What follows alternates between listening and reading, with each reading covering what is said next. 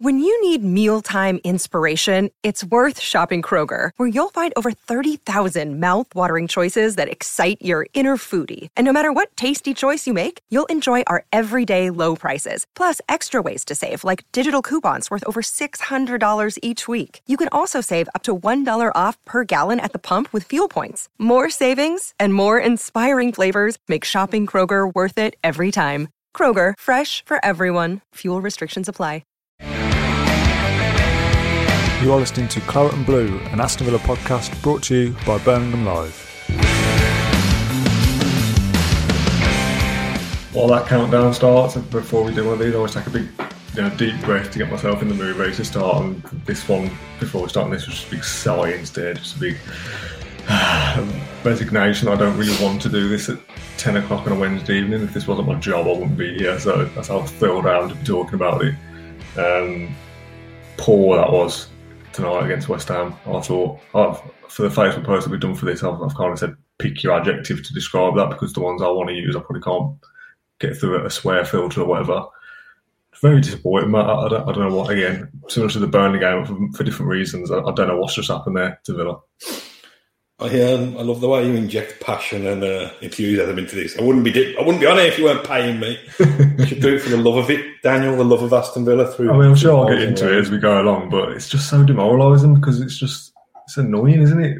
Because I don't know. I'm in a bad mood. My son's had to get to bed, so I've been kicked out of my office, which is his bedroom. It's boiling hot down there. I've squeezed myself into a top that I bought when I was 16.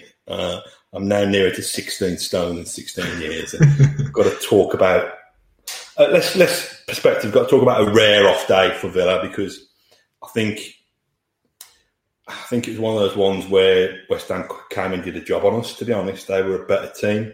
I found a way of stopping Jack Grealish. Jesse Lingard just had to be, didn't he? Had to be the big Jesse who conjured up a couple of special moments and played well throughout. It's a credit to his fitness, I think, that he was able to come in and play the 90 minutes at the intensity that he did. But West Ham were better than us. As great the strides that we've made this season, look at West Ham. Look what West Ham have done. They've stepped up another level. So whereas they came along and kind of brought their A game, did anybody perform well for us, to be honest? I thought Ollie Watkins was decent. His work rate was still there. He did well for his goal, but probably could have nicked a couple of others as well. Just quickly on West Ham before we go through the Villa side. When we did our pre-season predictions, I and many others, I wasn't alone, thought West Ham would be right down there in a relegation scrap this year. Sorry for any West Ham fans that maybe have stumbled upon this podcast. I vastly underestimated how good they'd be this year. And to be fair, I think most people would be surprised at how well they're doing and continue to keep doing. But they are a good side now. And Jesse Lingard was a player that's been linked with Villa over a couple of transfer windows. And we've even spoken about him. And I've said, not massively keen. He's been out of it, Man United. But you won't be surprised to see him go elsewhere and do bits for somebody. And that's what he's done tonight. It's not a bad debut, is it? 2 goals and not running the show, but he's involved in most things for them and won the game at the end of the day.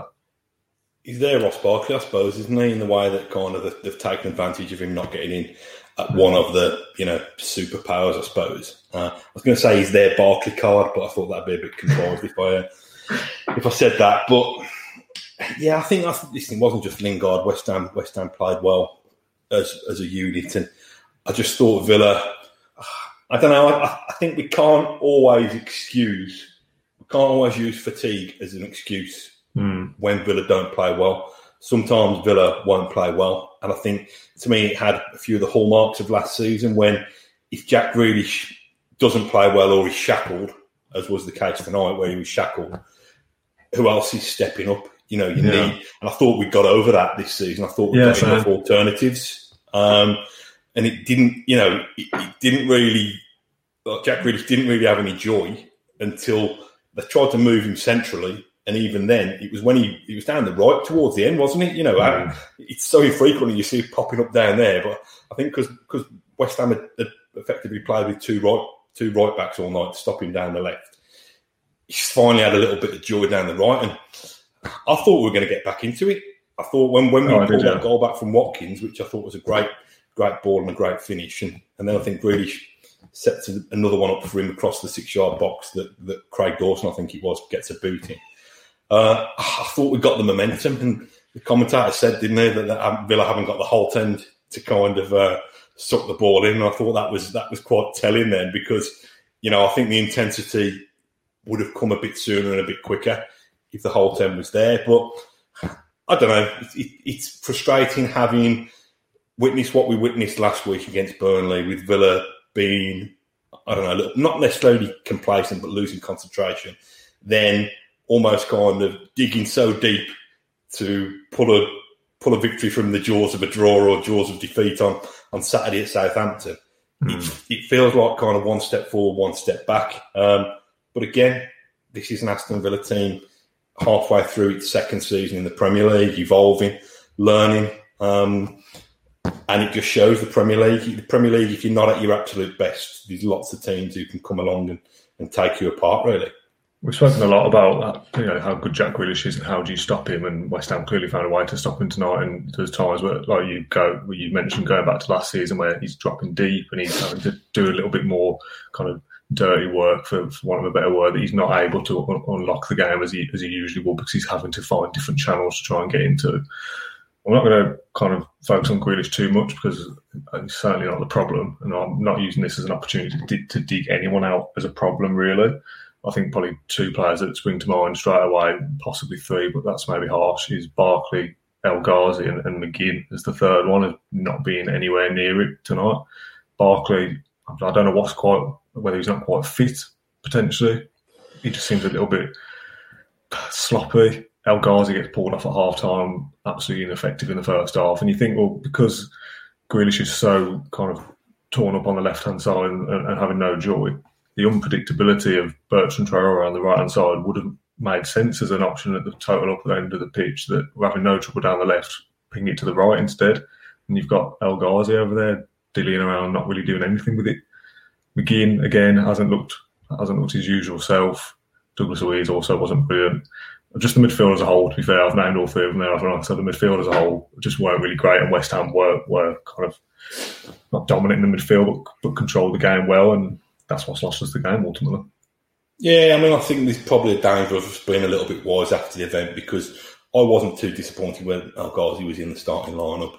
I think he's justified his place when he's played in recent weeks, and he didn't turn up, but he wasn't alone. We talk about fatigue, so Smith's made one change and tried to freshen it up a bit. It hasn't quite worked, but I don't know. I think Barkley's an interesting one. It'd be interesting to see what Lingard does when he has to start playing 2 or 3 games a week, having had next to no football, because we've got to remember that Ross Barkley has not played much at all recently. So to ask him to go again, I don't know. Got the option now, haven't we? I know your man Morgan came on for the last 10 minutes, didn't really have a chance to influence too much, but Smith now has got another midfield option that he can trust to shake things up a little bit, and I think he probably will. I think Sanson, or whatever it's pronounced, will get his full debut against Arsenal on Saturday, I'm sure. There's a lot of people in the comments section who are watching live at the moment on Facebook and YouTube saying that Barkley's not up to standard and he's not good enough. Is that fair? So at one stage we're all raving about him going, yeah, give Chelsea what they want, give him 30, 40, 50 million. He's a great player, stick him in the team, build a team around him. A few bad games and a few dodgy appearances, and you're going, it's not great. Is that because we know we've got Morgan Sanson on the bench now and he can just come in and replace Barkley and give us something different? Yeah, I'm not sure you can write off a kind of an international midfielder in Barkley from a Champions League club within a couple of performances when we were raving about him, and worried when he was injured. Of course he's good enough. Of course he's got the quality. That's why he's commanded the kind of fee that he did when Chelsea signed him. It was a bit sloppy, I thought, today. I thought some of his passes were going astray, and whether that's tiredness or whether that's just a flat performance, I don't know. I don't doubt that he's good enough. He's definitely good enough. Whether he's kind of fit enough to play this kind of, Saturday, Tuesday, Sunday, Wednesday, or whatever it is, schedule, I'm not sure. But like I said, Smith's now got more options, so that might not have to be the case. There's a few Ross Barkley comments here. Steve Vaughan says Barkley's too lightweight. Ash says Barkley doesn't work hard enough. James says he hasn't made a tackle yet. Sam Platt says needs time. He hasn't played so many games in years. And then somebody else said, where is it? Michael says Barkley just hasn't got the speed of some of the others and looks a bit chunky. I mean, I wish I looked as chunky as Ross Barkley, to be fair. I always think that's funny when people criticise footballers for looking overweight. It's like normal human beings like us, like we can sit there and go, oh, Barkley's overweight. Like, he's not though, is it? I don't know, maybe COVID maybe is still an issue affecting Villa, that we've still got a bit of hangover from that. But then, I don't know. Potentially, or is it just the kind of the law of the Premier League that you'll lose games occasionally? Yeah. Do you know what I mean? The reigning champions from last season hadn't been lost at home for however many games, seasons. They've lost 2 in a row at home now. You know, it's a funny old game, and it's a strange old Premier League season. You know, when you got the commentator saying, "Oh, West Ham an outside chance for the top 4," thinking, in what world do we live in? But why shouldn't they be? Oh yeah. You know, they're up there, aren't they? And again, I think they might have similar issues to what we've talked about in terms of strength and depth. But who cares anyway? This, if you're joining this is claret and blue Aston Villa, not claret and blue West Ham. There's a comment here. I know that you've raved a lot about Ollie Watkins, and I agree with you, and I disagree with this comment, but I want to share Darren's perspective anyway and get some feedback from other fans. He says that Watkins' hold-up play is iffy. He loses the ball way too much in dangerous areas. I think his hold-up play is what brings a lot of the Villa attacks together, to be honest. Yeah, if you mean by dangerous areas, when he lost the ball for, I think it was for West Ham's second goal. Was it the second goal or the first goal on the edge of the West Ham box? I think Matt Targett had managed to get himself out of trouble and keep the ball, and a loose touch from Watkins set West Ham on a counter, which led to the goal. But to me, that's the exception rather than the rule. You know, I think generally the ball tends to stick with him. I don't know. I don't really want to dig out individual players tonight, because I just think that across the board there just wasn't. You know, there were too many kind of 5s and 6s, and to win Premier League games, you need more 7s, 8s, and 9s. So yeah, I wouldn't start saying Watkins isn't good enough, Barkley isn't good enough, so on and so forth, because this team has proved over the course of the last 20 games that they are good enough, and they're representing Villa with distinction, considering where we've come from in the last couple of years. Yeah, just quickly on Barkley, a comment from Ian White says Barkley got the winner a few days ago. People questioning him being a luxury player. We've all got short memories. This is something we've talked about with Tyrone Mings recently, isn't it? That people digging out his performances, and then we lost the game in the end anyway, but he saves a certain goal with an acrobatic clearance, and everyone's going, "Oh, Mings, what a brilliant defender." Likewise, Emi Martinez tonight, people going, "Oh, should have done better with that goal, or 2 goals even." But he's been unbelievable all year as well. So this is the proof of the pudding that players make mistakes sometimes, and that doesn't make them bad players. Ross Barkley's just having a little bit of a bad time at the moment, I would say, and that's as far as it goes. The team's had a bad day at the office, and when, like we said before, when Villa are poor, that's the blip. Not that when Villa are good is the blip. So I still fancy us against Arsenal, to be honest. And if you do bounce back there, it shows a bit of resilience, like we did with Burnley and Southampton. If you lose to Arsenal, I'd be questioning it a little bit. If people are talking about a lack of plan B, we'll come to that in a sec. What do you think of those Martinez? I thought could he have done better? I thought he should have done better with the first Lingard goal, even before the second one seemed to get past a weak wrist. But what is it, 10 clean sheets, is it? Or 9 clean sheets? I can't remember the stat. Again, what I think Villa players will be hurting from that, because they'll think, we've set our standards now, we're better than that.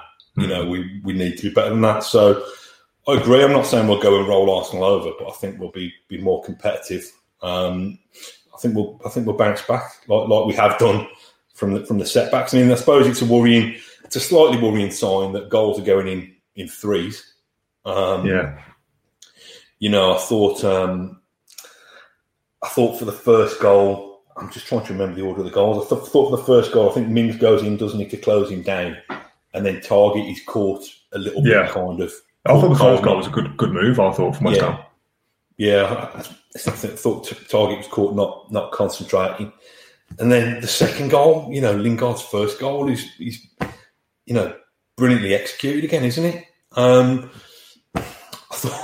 thought Mings had really hurt himself when he didn't tried to clear that one from Antonio. I thought it was brave. But did he want to drag his knee against the base of the goal or something? Yeah, I thought he twisted his knee in the netting to begin with, rolled his leg into the netting, but I think he just scraped it. Because I heard a big cry of agony, but I didn't know whether that was a sound effect or whether that was that was genuine. But no, listen, it was flat all round, and it's more disappointing because we know we're better than that. What do you think about the fans saying that Smith hasn't got a plan B? Part of me feels like it's a fair criticism, and part of me feels like, well, there aren't the options to have a plan B. But then maybe that means we should have signed a striker in January. I don't know what. Depends what your definition of a plan B is. Yeah, I suppose the plan B is when somebody does a job on Grealish. How do you bring Grealish into the game still even more, or how do you get those around him to step up? And I suppose that's not really been tested. The theory's not been tested that much because nobody has managed to contain Grealish like that. So that's the conundrum for Smith going forward, because people would have watched that and thought, okay, they were almost like bloody, who was it? Soufal and Fredericks, was it, who doubled up on him? Yeah. They were like conjoined twins at times. They were so doubling up so close to him all the time that even he, with his normal brilliance, couldn't find himself the space to operate. But so I'm sure Smith probably does need to work more on a plan B, a plan C, and a plan D. But that's what I've tailed off there. I was going to say that's what the training ground's for, but that's a very lame finish to a lame sentence, I'm afraid. Just talking at the training ground quickly, there was a corner from Grealish, and you could hear on the microphone being picked up that he described it as blue corner, and they put the hands for different signals to mean different things. We were shouting blue, and then putting a terrible corner, and I was just thinking, just scrap the blue plan. Whatever the blue plan is for a corner, whatever that was, just get rid of it, Jack. Yeah, the ones that don't beat the first man are brown. They're a load of crap. It's a weird night, I think, tonight, because I've been watching on my laptop, kind of half expecting that at one point Villa would just click and go, oh yeah, well, that's the Villa I recognise. I thought the first half was pretty evenly contested, really. We probably had the better chances, didn't we? Watkins has scraped the edge of the post, had a decent header. They've made chances as well, but I think 0-0 at half-time or draw at half-time, if it was 1-1 or whatever, that would have been absolutely fine, and Villa would kind of just click into gear at some point and go, oh, that's the Villa we used to, but that just never seemed to happen. I've just found myself getting more frustrated and more agitated that things weren't going right. There was a ball from either Barkley or McGinn, I can't remember, that great ball over to Grealish on the left-hand side. He's cutting into the box. He normally bring it down, ping it top right corner, and he just miscontrolled it. It's just one of those nights where things just aren't really quite working out for us. Who'd you blame for that? Because my lad reckoned Barkley zipped it in too fast to him, and I said, well, it's Jack Grealish. Jack Grealish would normally kind of cushion that like carrying a gold ring on a velvet cushion. So, that was a sign, though, wasn't it? It was a sign that things weren't quite flowing and weren't quite functioning. But I think you can tell the games that Grealish is frustrated as well. Like him being doubled up on it is obviously going to be annoying to him. Us being obviously behind in games will annoy him as well, and that makes him try harder. And because he's trying harder, that will make him make mistakes as well. And it's just this kind of vicious cycle of him trying harder and being poorer for it, rather than kind of just letting him be natural and play his game and do his own thing.